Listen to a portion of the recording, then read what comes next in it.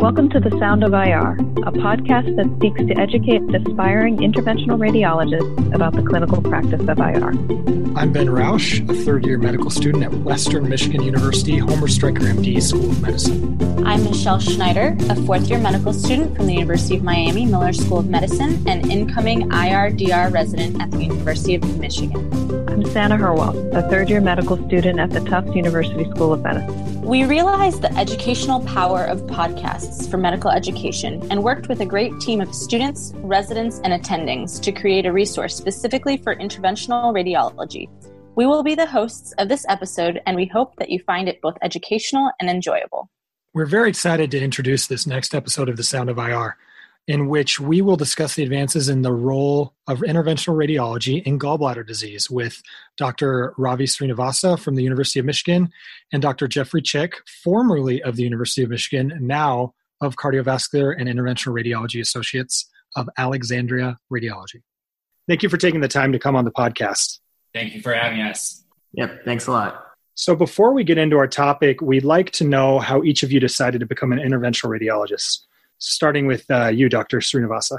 So I decided to become an interventional radiologist probably I'd have to say, if I had to pinpoint it to a specific time, probably in my fourth year of medical school. Initially, I thought I wanted to do surgery. I actually contemplated doing general surgery. I contemplated doing cardiothoracic surgery. And then eventually I happened to rotate with an interventional radiologist who let me do a lot and let me actually do many, many procedures, simple procedures by myself. And that's kind of what inspired me to want to do IR. And I think that's been the case for a lot of people and medical students that I talk to. It really depends on your experience. And I think if as attending physicians at academic institutions, truly letting medical students do parts of the case actually inspires them and actually makes them more interested in the specialty. And I think the things that have been done about educating medical students as well as giving them a lot of hands-on experience, I think really motivates people to want to get into the field.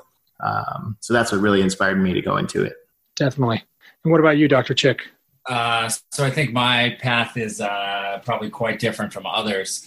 I originally decided I wanted to do neurology way back in the day. I had a head injury like 20 years ago and thought for a while I wanted to be a neurologist as a result. But then I realized you really couldn't do that much as a neurologist. So I thought neuroradiology originally would be more interesting. So I went into radiology. And once I started doing radiology, I just couldn't sit in the dark room. I couldn't read studies all day.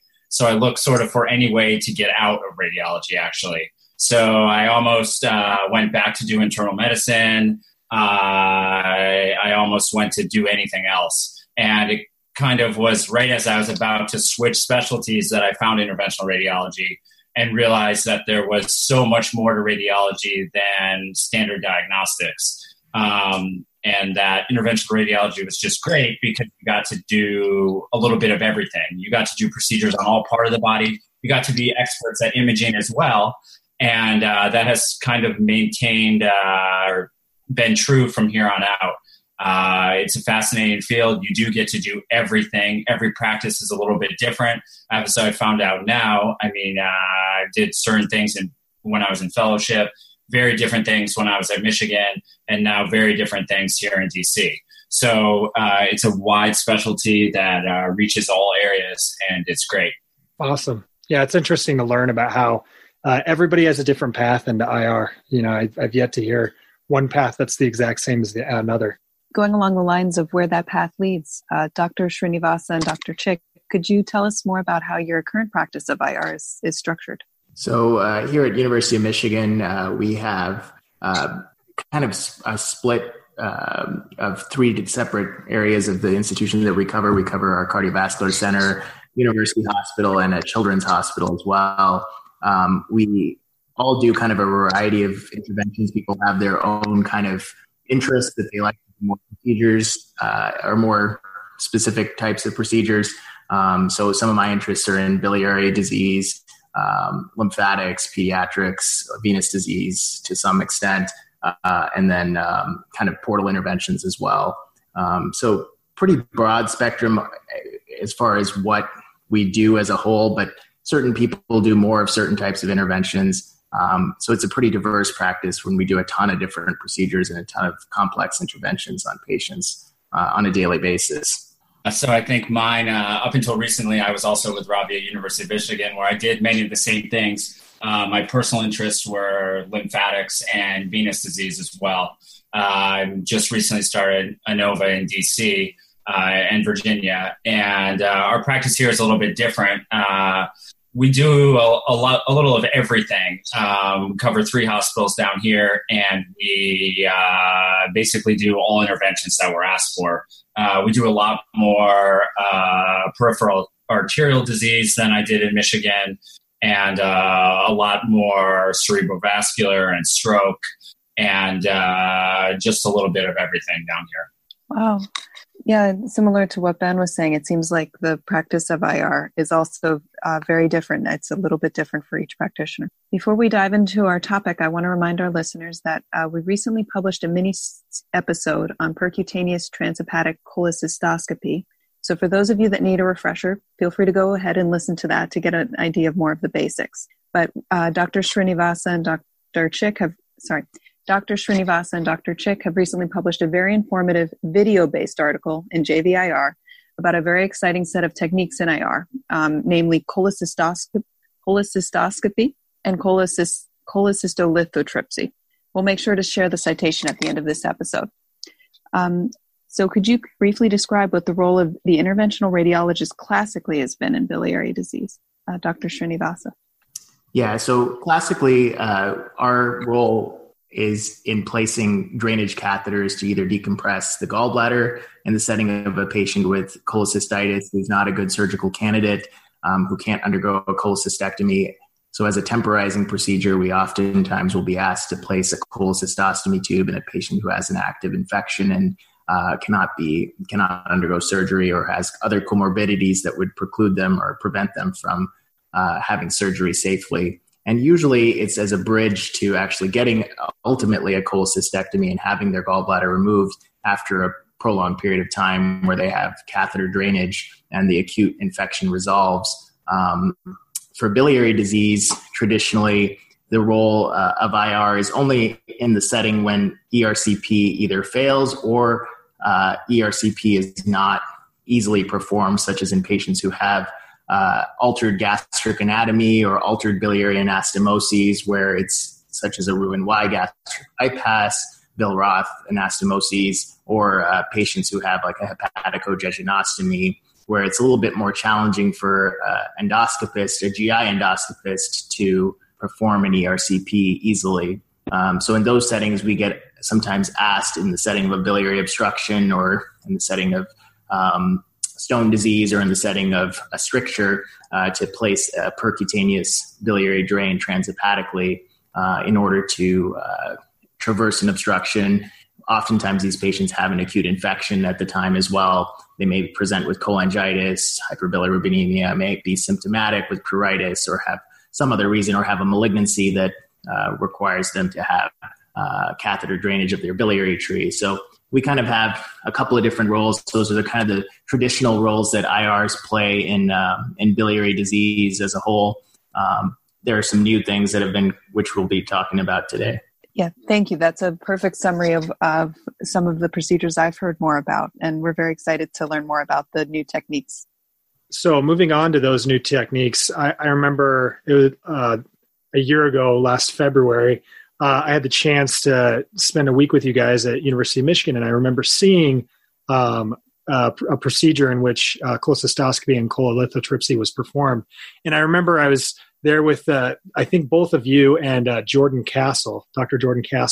And I remember you guys explaining what you're going to do, and I almost couldn't believe it that you could just have a scope and then use, I think at the time you guys were using high-frequency ultrasound to break up these stones in the gallbladder.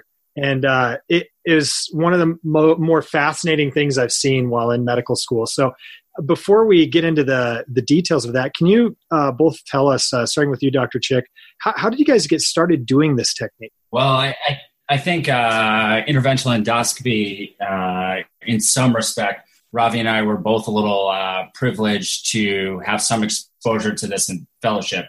We both trained at the University of Pennsylvania, which was one of the few institutions that's doing interventional endoscopy on a whole. There are a couple others, Indiana, Johns Hopkins. We have some colleagues there as well. But Scott Troyertola sort of taught us some of the techniques which pertain more to biliary endoscopy, basically removing stones from the bile ducts or common bile ducts. So that was, I think, our initial exposure. However, that was only a few cases, at least for me. It wasn't until I got to University of Michigan that basically Ravi trained me on most of these things. He was doing the vast majority of nearly all the cases at Michigan. And he taught me the initial techniques for biliary endoscopy, cholecystoscopy, and then we sort of expanded it to other areas, gastrointestinal endoscopy, genitourinary endoscopy, and a couple of other unique things that we'll talk about later. Awesome. Yeah. And so we're hoping to learn especially about those two techniques that you guys started with, or especially the biliary and the cholecystoscopy, but and then hopefully, yeah, like you said, we'll jump into those others as well. So for the students who may not have seen these techniques themselves, or really maybe haven't seen the JVIR video article yet, could you describe, Dr. Srinivasa, what the word cholecystoscopy means and what this procedure may look like? Right. So cholecystoscopy essentially means doing endoscopy of the gallbladder. So actually placing a camera into the gallbladder lumen percutaneously. So we're not talking about putting a scope through the mouth, the traditional way you think about an endoscopy procedure being performed, but we're actually putting the endoscopy or the endoscope directly through a percutaneous tract that has been made into the gallbladder. Traditionally, for cholecystoscopy, many people have used flexible endoscopes, and that's kind of what we were trained on. Dr. Chick and myself had kind of learned and been exposed to using flexible endoscopes. We kind of modified that a little bit and started to use rigid endoscopes, the same endoscopes that urologists use to perform nephrolithotripsy in the kidneys. We've kind of adopted that type of scope to use in the gallbladder. And we found, even though it's a little bit larger in size, that it's relatively safe, and it actually makes the procedure a lot more efficient by using a rigid scope. And it allows you to deliver a number of different devices that allow fragmentation of stones to be made significantly faster and easier to perform. And our tutorial kind of goes through, the video tutorial in JVR kind of goes through the setup and the techniques for using actually a rigid endoscope as opposed to a flexible endoscope, though both could be used easily. With the flexible endoscope, you have to use other tools such as lasers and baskets to kind of retrieve stones. And sometimes the procedures can be tedious when they have lots of gallstones, but essentially cholecystoscopy means putting a scope in the gallbladder and removing stones from the gallbladder. And just as a follow-up to that question, speaking of removing stones from the gallbladder, or speaking of breaking up stones in the gallbladder, could you please describe for some of the medical student listeners what the word cholecystolithotripsy means, and just a very quick picture of what it looks like? Yeah, so that's essentially fragmenting the stones using any of a number of different devices, including the ultrasonic lithotripter, which you mentioned, Ben, and then also laser lithotripsy devices. Traditionally, historically, people used electrohydraulic lithotripsy devices as well, though we've found that those devices don't work as well, and they take a lot longer to fragment stones. And then the other thing, once you've fragmented the stones, you can then remove them with a basket, with a variety of different baskets. But pretty much your lithotripsy devices are the ultrasonic lithotripter, the electrohydraulic lithotripter, and the laser lithotripsy devices. Those are your big three that we talk about when we're talking about fragmenting stones. Interesting. From what I understood from seeing this procedure and from your video, it seems that cholecystolithotripsy may be an excellent long-term treatment option for patients with cholecystitis who are not good candidates for cholecystectomy. And in both of your experience, what are some of the most common reasons that a patient with cholecystitis ends up being referred to you for this, and those that are not good surgical candidates, Dr. Chick? So most of these patients are patients that are or have lifelong catheter drainage. Essentially, they have acute calculus cholecystitis, meaning that there are actual stones in the gallbladder that are causing the gallbladder to be inflamed. And essentially, they're more or less deemed not great sort of surgical candidates. That typically is because of a number of reasons. A lot of these are based on comorbidities that the patients have, and their inability to perceive either or to tolerate either the anesthesia associated with surgery or the surgery itself. Typically, things that we see are patients that have cardiac or pulmonary problems, patients that have had multiple abdominal surgeries where it may preclude opening the abdomen again, patients who may have bacteremia or sepsis, basically things that make them, these patients, poor or perceived poor surgical candidates in the first place. As a result, these techniques are, in a sense, more minimally invasive, even though many of them require anesthesia as well. And it's sort of an alternative to opening the belly directly. So if we have a patient who is a poor surgical candidate and we think that they might need a cholecystoscopy and cholecystolithotripsy, my understanding is that the first step is placement of a cholecystostomy tube based on viewing your video.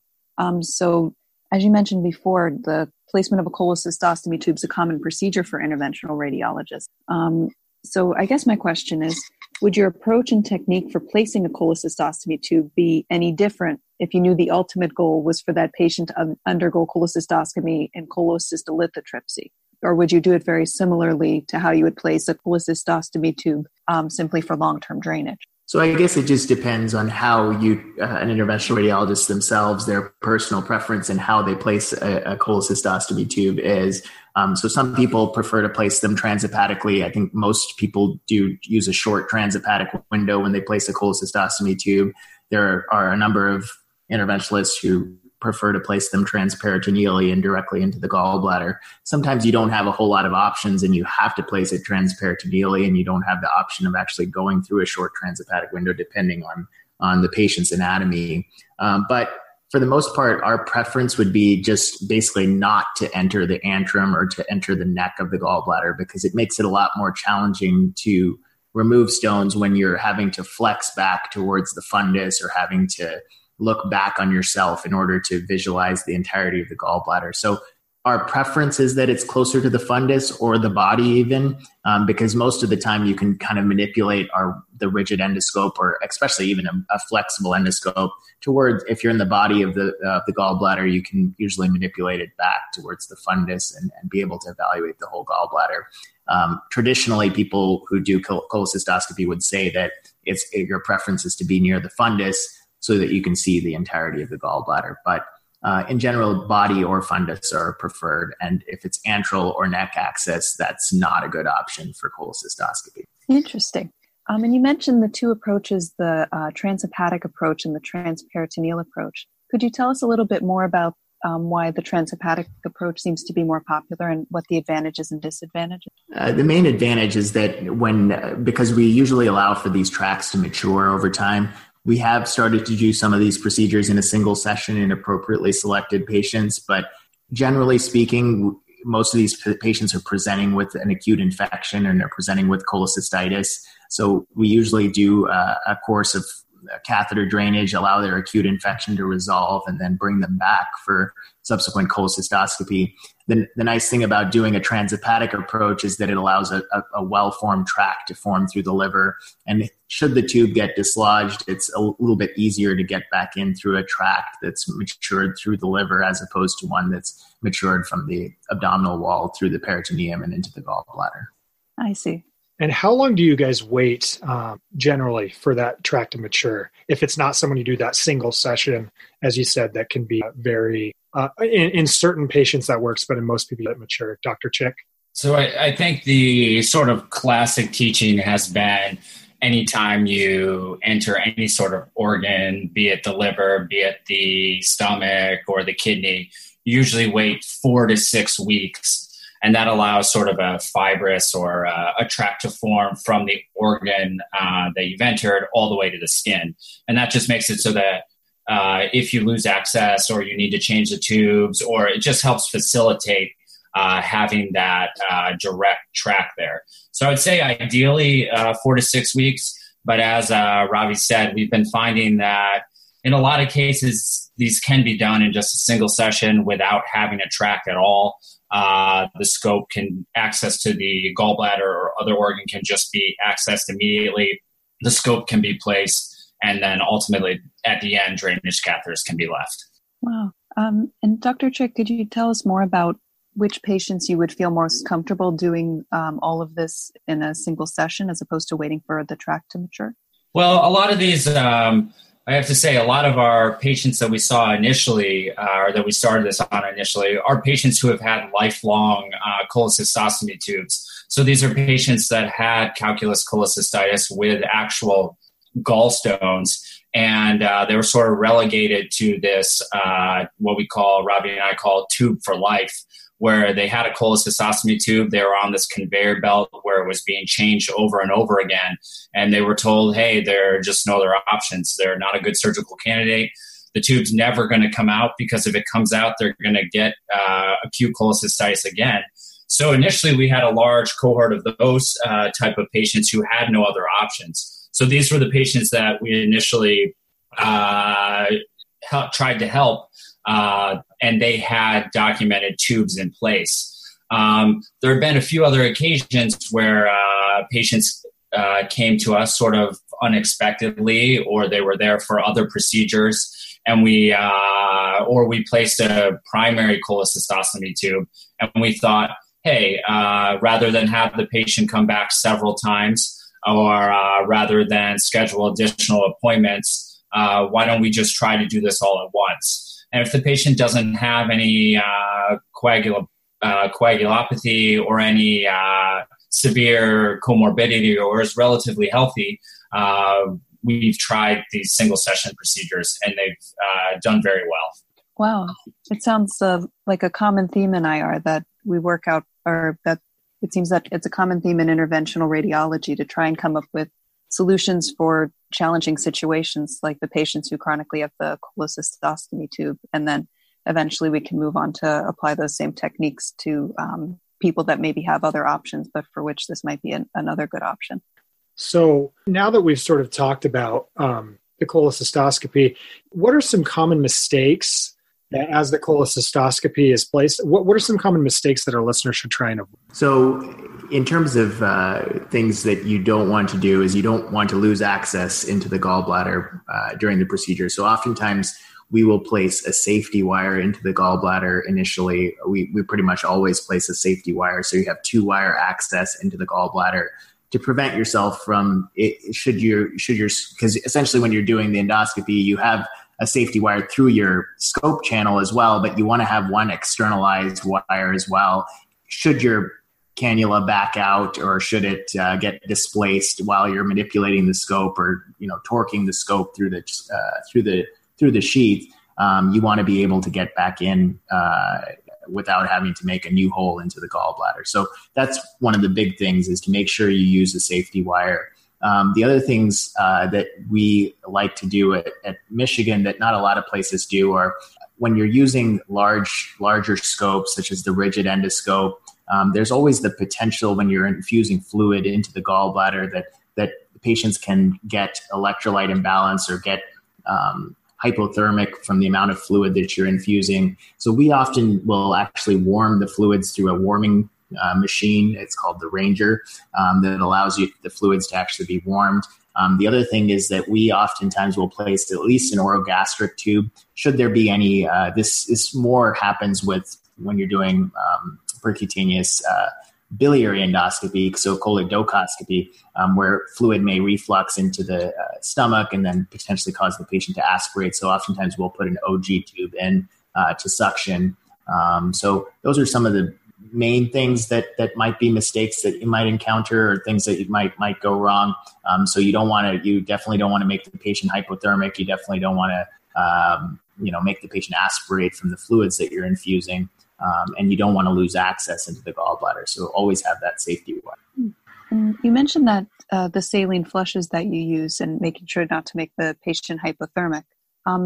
Have you noticed that a large volume of saline stays within the patient's body after a typical procedure? So with the scopes we use and the sheets that we put them through, we usually tend to upsize them by roughly 2 to 4 French larger than the size of the scope. So a lot of the fluid actually ends up coming out externally from the patient and actually ends up going into the saline bag. And we use these watertight cranial drapes on the patient. We kind of repurpose craniotomy drapes for these procedures because it allows you to put a very watertight kind of seal around your access point and around your access porthole so that the patient doesn't get fluid on their skin. Because the other concern is they're not necessarily that the fluid's getting infused into them and making them hypothermic, but the fluid's actually getting on their body. So the other thing we also do is also put them on have them on a bear hugger as well to keep their body temperature at a normal temperature. Interesting. It's not something I often think about, but it's very important. You don't want your patient to be hypothermic while you're trying to solve their other problem. Absolutely. And so it sounds in that case that most of the volume does seem to come out and not stay within the patient's body. Yeah, the vast majority does come outside. Would you have any particular concerns for a patient who can't tolerate extra volume, like somebody with CHF, or it doesn't seem to be a real issue? We haven't had any major issues with that, so that hasn't really been a definite concern. But we do let the anesthesiologists know that there's the potential for electrolyte imbalance, and if there's any rhythm changes on their EKG or anything, to be wary of those things and to consider checking a basic metabolic panel as necessary. But to be honest, we've never had a patient actually have that issue. It's just kind of a theoretical thing. So for the cholecystolithotripsy, I know you guys have a number of techniques at your disposal: the high frequency ultrasound, the holmium laser, and circle grasper. Dr. Chick, could you describe how these different tools work and how you would decide to use one over another? Sure, of course. So in the most basic form, we have a variety of nitinol baskets, which essentially can grab and remove the stones if they're small, if they're intact enough and they're small enough. So there's just a whole host of types of baskets, a zero-tip basket, and that can remove these stones. In addition, it's sort of a similar thing as the end circle graspers, which are more or less a basket attached to a handle, and they can remove stones as well. But if the stones are too large to actually come out of the plastic cannula from the rigid endoscope, there are a whole bunch of different devices that can break them up. We have thrombectomy devices such as the Trartola device, which is essentially a rotating egg beater, basically, that can attempt to break up the stones. And then if that's not successful, there's a bunch of different lithotripters that can be used. We have the electrohydraulic lithotripter, or the EHL, and the ultrasonic lithotripter, or the UHL. The electrohydraulic lithotripter uses essentially like a shock pulse to break up the stones, and the ultrasonic lithotripter uses more or less an ultrasound frequency to break up the stones. And we also have a wide variety of lasers. The holmium laser is a good one to break up the stones as well. So I'd say in general, the more or less the go-to or sort of the algorithm that I think both Ravi and I have found relatively successful is either using the shock pulse lithotripter device that we have to break up the stones, or use the holmium laser initially to break up the stones. Both of them work particularly well and sort of fragment and almost vaporize some of the stones. And then after that, use a combination of baskets or the graspers, such as the end circle, to sort of remove the various pieces. Awesome. Dr. Chick, you mentioned the holmium laser is one that is often used, and same with the ultrasound or the lithotripsers. Are there specific acute complications that can occur because of the use of those devices in the gallbladder or in other places? Well, I think, certainly yes. Obviously, there's concern for gallbladder perforation or injury to the wall of the gallbladder or any of the other structures nearby. But if you're cognizant of that and careful, I mean, this is all done under direct visualization. So the lithotripter or the holmium laser are not activated until they're in contact with the stones. Then it's really no problem at all. So it's more, I think, theoretic. You just need to be aware of it and only activate these devices when the stones are in front of them or they're actually in contact with the stone. Yeah, I know. I noticed that when I saw the one procedure that I think you were having your fellow Dr. Castle do. He waited all the way until he was touching it to use the ultrasound, and then it kind of just explodes the stone. It's pretty cool. Exactly. So from you guys' video, I learned that the patient after a lithotripsy will leave the IR suite with transcystic and cholecystostomy drains in place after the cholecystolithotripsy. Dr. Srinivasa, can you help our listeners picture what these drains connect to and what type of drain you choose for each of those? Sure. So not every person who does endoscopy actually places a transcystic drain. It's been our practice at the University of Michigan to try to cannulate the cystic duct if we can, to try to traverse it. And mostly the reason is to try to sweep the cystic duct of any particulate debris that may be there. It's a little bit challenging to cannulate the cystic duct from the gallbladder, given the valves and the fact that the spiral valves make the duct relatively tortuous as well. So oftentimes we have to use a microcatheter to actually traverse the cystic duct, get down into the common bile duct, and eventually get down to the bowel. And then ultimately upsize to an 035 system, and then place a 10 French biliary drain is what we usually use for the transcystic drain. And then we leave a 14 French drain in the gallbladder, both through the same hole, through the same access site. And the reason we do that also is because when we do rigid endoscopy, we usually place a 24 French Teflon sheath into the gallbladder. And so the 10 plus the 14 essentially covers your hole by putting both drains, one transcystic drain, 10 French, and one 14 French gallbladder drain. Both of those drains can connect to a bag for drainage, and usually we cap the transcystic drain after the procedure and after the patient has gotten their second dose of antibiotics, and then also gotten, they'll be sent home with a course of Augmentin 875 BID for about 7 to 10 days post-procedure. Yeah. And generally these patients, I know we mentioned the ones you're doing these procedures on are obviously ones that have lots of comorbidities and not surgical candidates. Do you often have patients go home the same day, or do they end up having hospital stays, or does it just depend on the patient? It really depends on the patient. For the most part, we've been admitting patients post-operatively or post-procedurally overnight just to make sure they don't get septic or have any issues, and also to give them one more dose of IV antibiotics the following morning.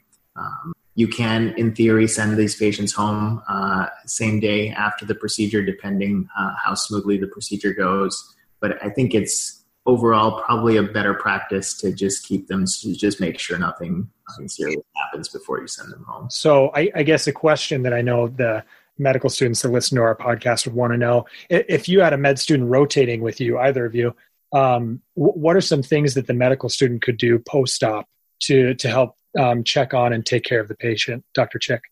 So I think in general, just the important things to kind of look for afterwards are, you've obviously manipulated the gallbladder extensively. So we look for any sort of obstruction of any of these tubes or any indication that these patients are becoming sick or septic mainly. So initially after watching them, just make sure that the tubes are draining properly, that both the transcystic and the cholecystostomy drains are draining, and that the patient has no fever, chills, rigors, or anything like that. Then just providing some sort of instruction to these patients as well, so that when they go home, they know to look for those sort of worrisome signs, and that if they develop any of those things, they come in. From your video on JVIR, I learned that active cholecystitis is an absolute contraindication to cholecystoscopy. Is this because of the risk of rupture? So I think that's sort of the thing that we're afraid of in general. Rupture or perforation of the gallbladder is certainly one concern. These patients, that have acute cholecystitis, in a sense, are also septic. So you don't really want to be mucking around or manipulating anything in the biliary tree, the gallbladder included at that point, for the fear of translocating bacteria, making them more septic, making them bacteremic, and so forth. So besides, those complications you want those patients looking for, with the drains themselves, when they go home, are there certain things you tell them to watch for specifically with the drains? Yeah, just any change in output. If the color of it changes to more purulent, or they start to have fevers, night sweats, any other constitutional symptoms that would suggest an acute infection, we tell them to give us a call, and then would bring them, if they had any of those symptoms, back to emergency room and evaluate them further.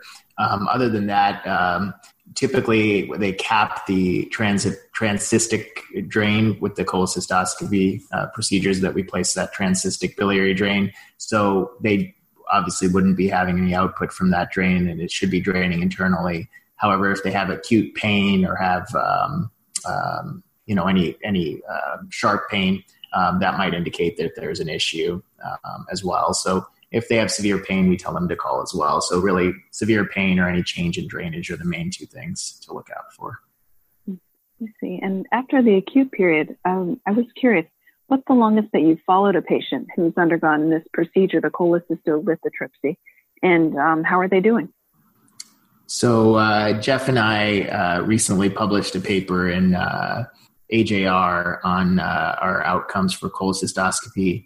At the time that we submitted that manuscript, we'd done about 13 cases of gallbladder endoscopy. And the longest we had followed anyone post-procedurally was 1,095 days. So quite a long time. Only one of the patients had recurrent acute cholecystitis, and it was that patient after roughly 1,000 days that they had redeveloped cholecystitis. Typically, we've done a number of additional procedures since that manuscript was submitted, and most of the time we're following these patients for about a month or two post cholecystoscopy after we've gotten their tube out, and usually they're doing tremendously better, and they're obviously happy that they don't have to have a tube anymore. So they're very grateful for that. But we haven't had any other patients really develop stones again or develop cholecystitis, though certainly that's a theoretical risk. We actually haven't experienced it in the short time when Jeff and I were working at Michigan together. I'll say sort of the same thing that, as Ravi said, that's a great paper that sort of summarizes all of the sort of the indications, the approach, and the outcomes for stone removal from the gallbladder. Ravi and I also published another paper looking at all the cholecystostomy outcomes for 17 years at the University of Michigan. Essentially, we looked at every patient that ever had a cholecystostomy or was considered for a cholecystostomy. And ultimately, we had 324 patients, which we followed for that whole 17-year period. And we have all of the outcomes there, how often the tubes were changed, how often the tubes were removed, how the tubes were removed, and how the patients did. And that's in cardiovascular and interventional radiology, just published a few months ago. And that's a great article as well. Yeah, we'll be sure to cite all of those in the podcast, the show notes. Definitely. What role do both of you see then? We can talk a little more about the other kinds of endoscopy that IR can do, but specifically for hepatobiliary disease management, what role do you both see these techniques playing in the future of hepatobiliary disease management? If we were talking specifically with regards to the gallbladder, theoretically, we talked about different things we could do in the gallbladder as well with gallbladder polyps, such as removing gallbladder polyps the way endoscopists remove colonic polyps and other polyps with the GI tract.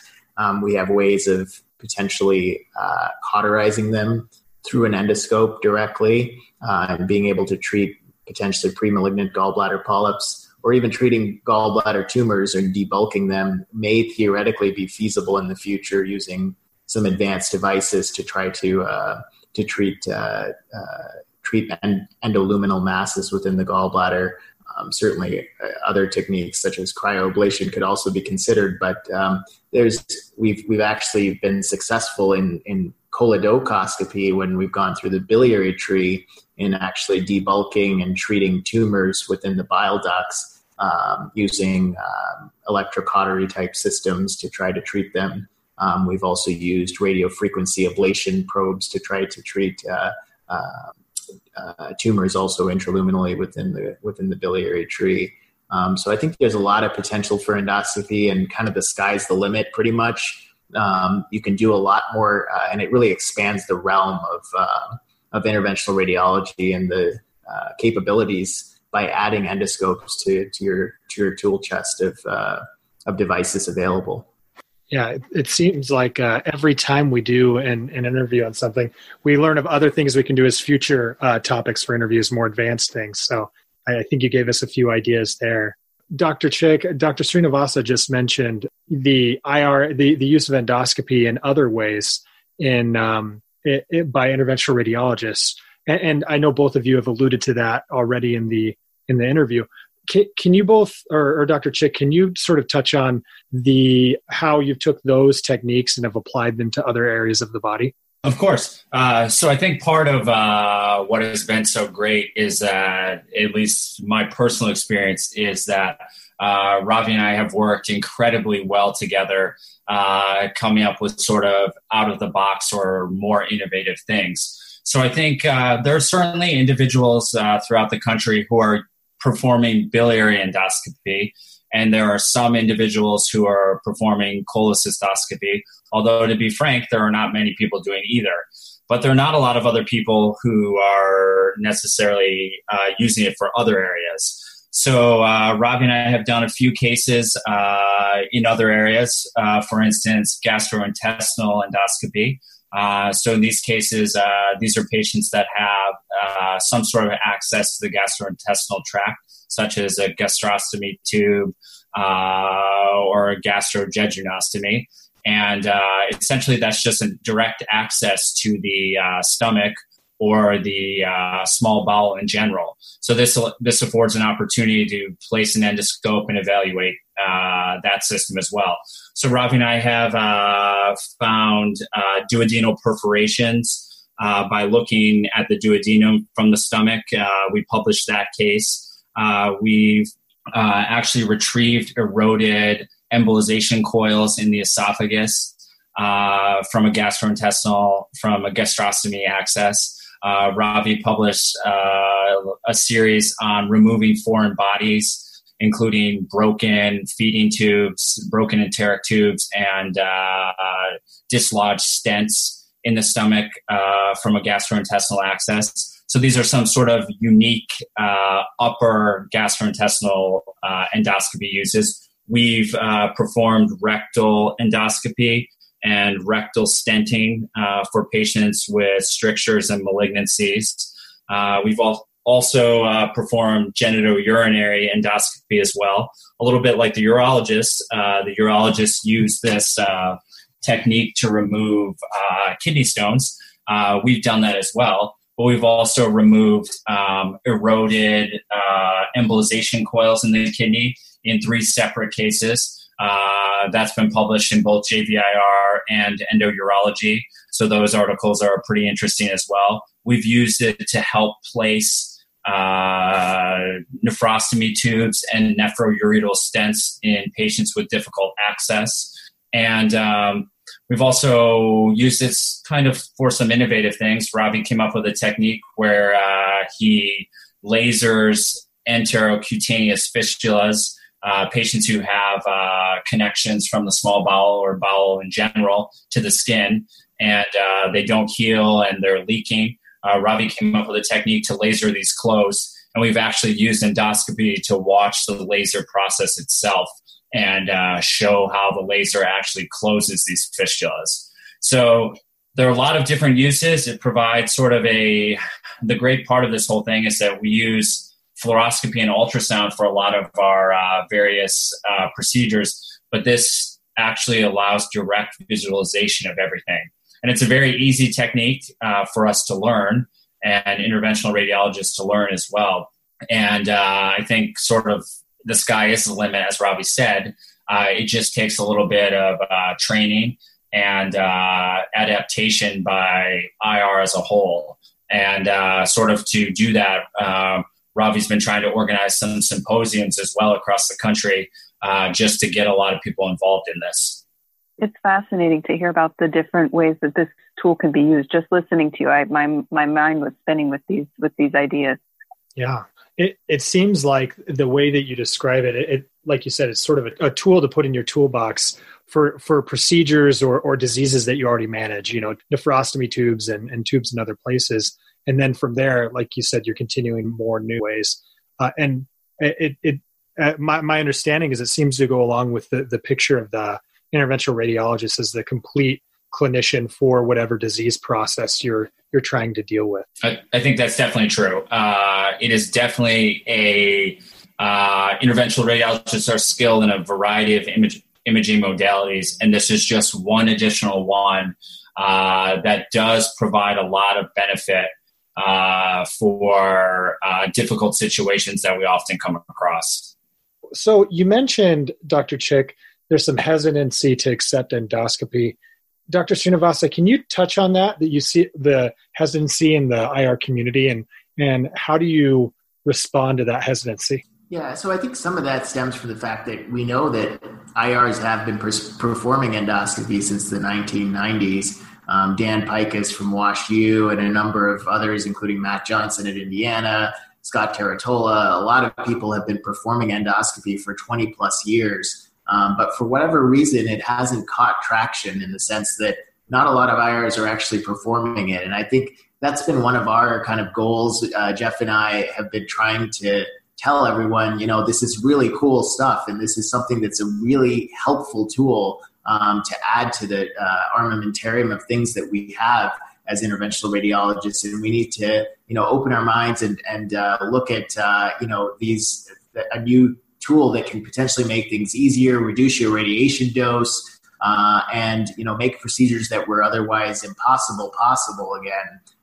So I think a lot of the resistance is more just people are unfamiliar with it and feel like it's a lot of upfront cost. But there's a lot of ways to actually mitigate those factors by using these disposable scopes or, talking to GI, talking to other departments, the surgeons, to borrow endoscopes and start using them. And I think once people realize how easy it is to actually operate an endoscope, being an interventional radiologist using catheters and wires all day, operating an endoscope is literally the simplest thing ever. We've had medical students, residents, fellows practice using endoscopes, using some training phantoms that Jeff and I created.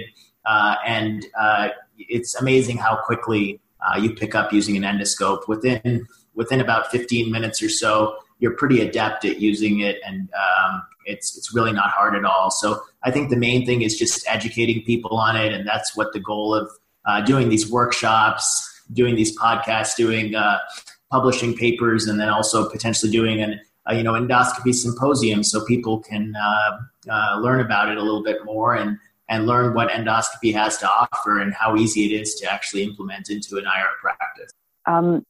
Dr. Srinivasa, since you are organizing some symposia to help make this biliary endoscopy and other forms of endoscopy more accessible at other institutions by other interventional radiologists, could you share with us some of the challenges that you think interventional radiologists have when first starting this technique at their own institutions, and any ideas that seem to be, and sort of your best thoughts about how to overcome these challenges? I think the biggest thing for interventional radiologists to recognize and to know is that this is not a replacement. When we're talking about biliary endoscopy specifically, this is not a replacement P. ERCP is an extraordinary tool. It doesn't require percutaneous access. And in many patients, ERCP is the best option and should be the first line option for treating biliary stone disease.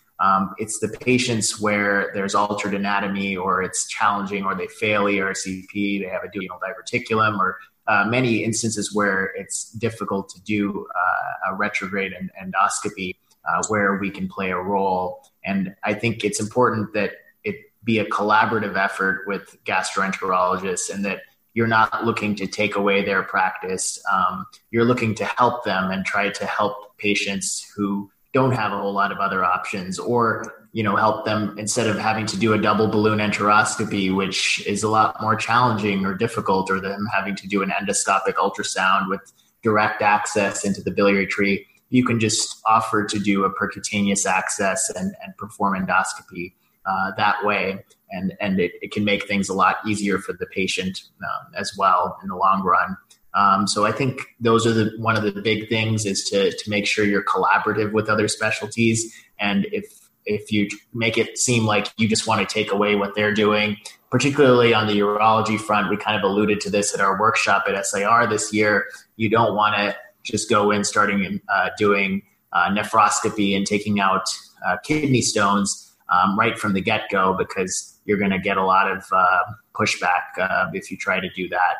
It's in select instances, and a lot of times when with the innovative techniques that Jeff and I have been working on, it's just kind of a spur of the moment thing. We decide that why don't we try an endoscope in this case? It might help us, get through the case better, or actually be able to successfully perform the case. And a lot of the times it has significantly helped in those instances. So I think the keys are to collaborate, think a little bit outside of the box, and try to use scopes whenever you can, once you have them readily available at your practice. And going along those lines, where do you access your scopes from? Is there anything special that an interventional radiologist who's thinking about endoscopy should know about the logistics of maintaining a scope and having it accessible for these cases? So at the University of Michigan, we're fortunate in that we actually own the scopes. The scopes that are being used for urology in our department are actually owned by the Department of Radiology, and they actually borrow the nephrolithotripsy in our IR suite. So we're fortunate in that respect that we have access to a number of different scopes. There's a new scope that's available that's a disposable scope made by Boston Scientific called the LithoView endoscope. That's a single-use endoscope that costs roughly $1,500 single use. The company actually provides a monitor for free use, provided you do roughly 3 cases a year. And that's a really easy scope to set up, and it's a really good starter scope for people who are looking to start an endoscopy practice. It's really good for biliary cases particularly. You can also use it in the gallbladder. Lasers fit through the endoscope channel and allow you to, perform laser lithotripsy relatively easily. And the nice thing is you don't need a whole endoscopy tower and the whole setup for performing endoscopy, because all you need is this monitor, the endoscope, which comes packaged just like any other catheter would come packaged, and you can literally just start scoping right away. For other endoscopes, like the rigid endoscopes and other reusable endoscopes, other institutions might find it helpful to talk to their ORs and talk to their GI folks as well.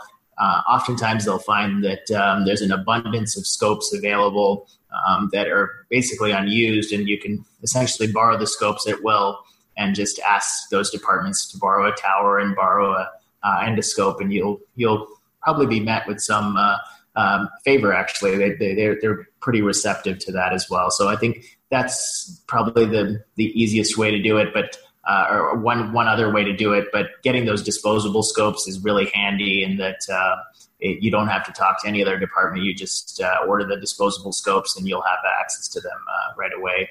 Because otherwise, buying the scopes is actually quite expensive. To have to buy the reusable scopes and the tower, it's a lot of upfront capital. Wow, disposable endoscopes. What will they think of next? Yeah. So, Dr. Chick, how did you guys decide to publish using a video format? Well, I think part of the idea was I think some of the stuff that we were doing at University of Michigan was a little bit unique. And the hope was to sort of disseminate some of this, I think, to our colleagues and to other practices. So Ravi and I have written several articles, some of which have gained traction, but also some of which have not.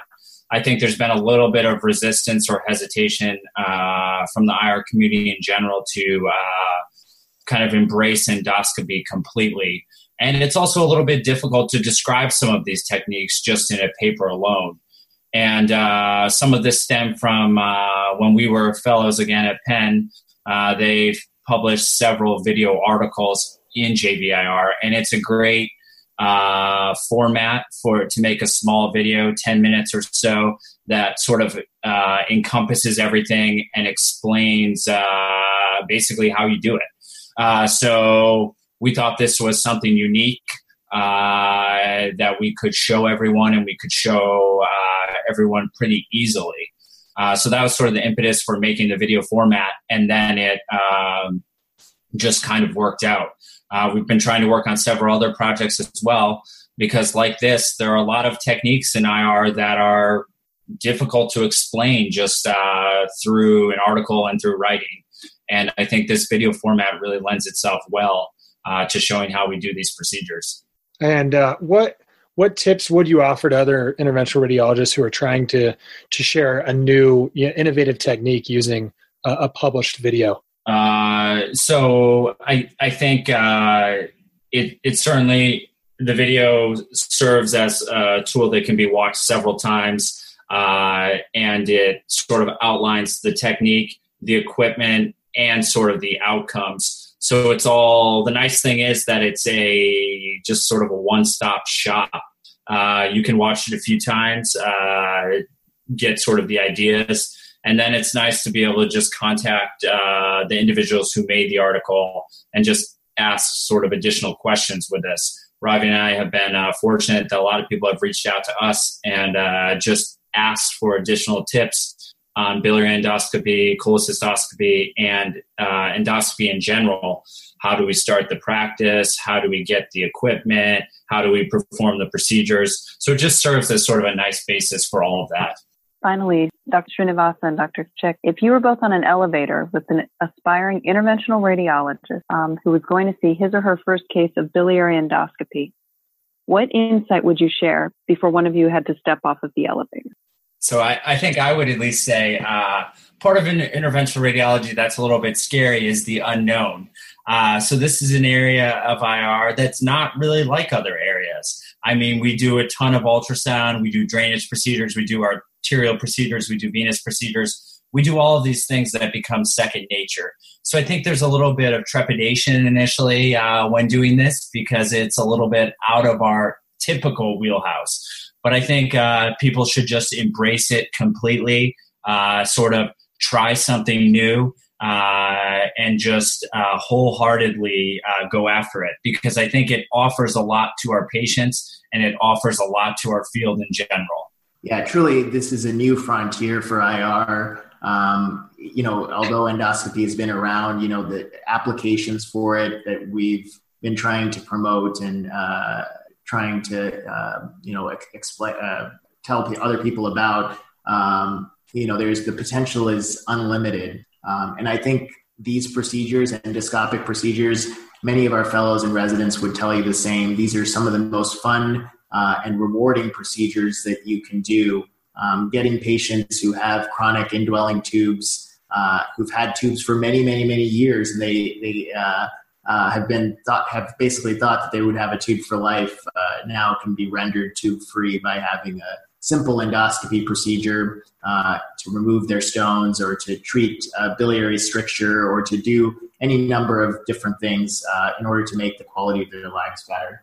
It's amazing. Well, just like everything else in IR, the innovation continues to move forward at an incredible pace. And we're excited maybe this next year on our next season of podcasts, we can do a follow-up on the new endoscopy techniques you guys are doing. Absolutely. We want to thank you both for taking the time to join us on the podcast today. And again, for our listeners, we'll be sure to cite the video article and the other articles they mentioned in the show notes so you can read more about IR endoscopy.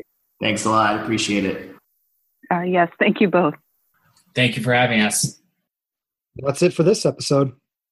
We would like to again thank Dr. Chick and Dr. Srinivasa for discussing this topic with us today. They mentioned several very interesting articles, and if you're interested, you can find the citations for these articles in the show notes or on our website, which is thesoundofir.podiant, PODIANT.co.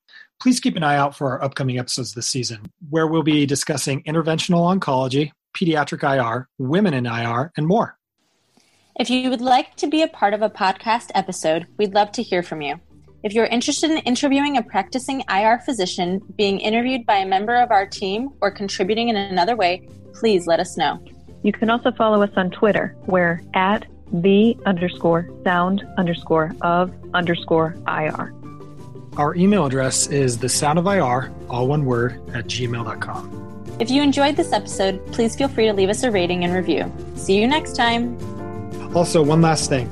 We would like to acknowledge and give our sincere thanks to Michelle Schneider, who you just heard speaking, for her important contributions to this episode. And she's an incoming IRD resident at the University of Michigan. And unfortunately, as happens to medical students, she got called away the night we were doing the interview with Dr. Srinivasa and Dr. Chick. But thank you, Michelle, and thank you to all the med students and everyone else who works with us on the podcast. See you next time.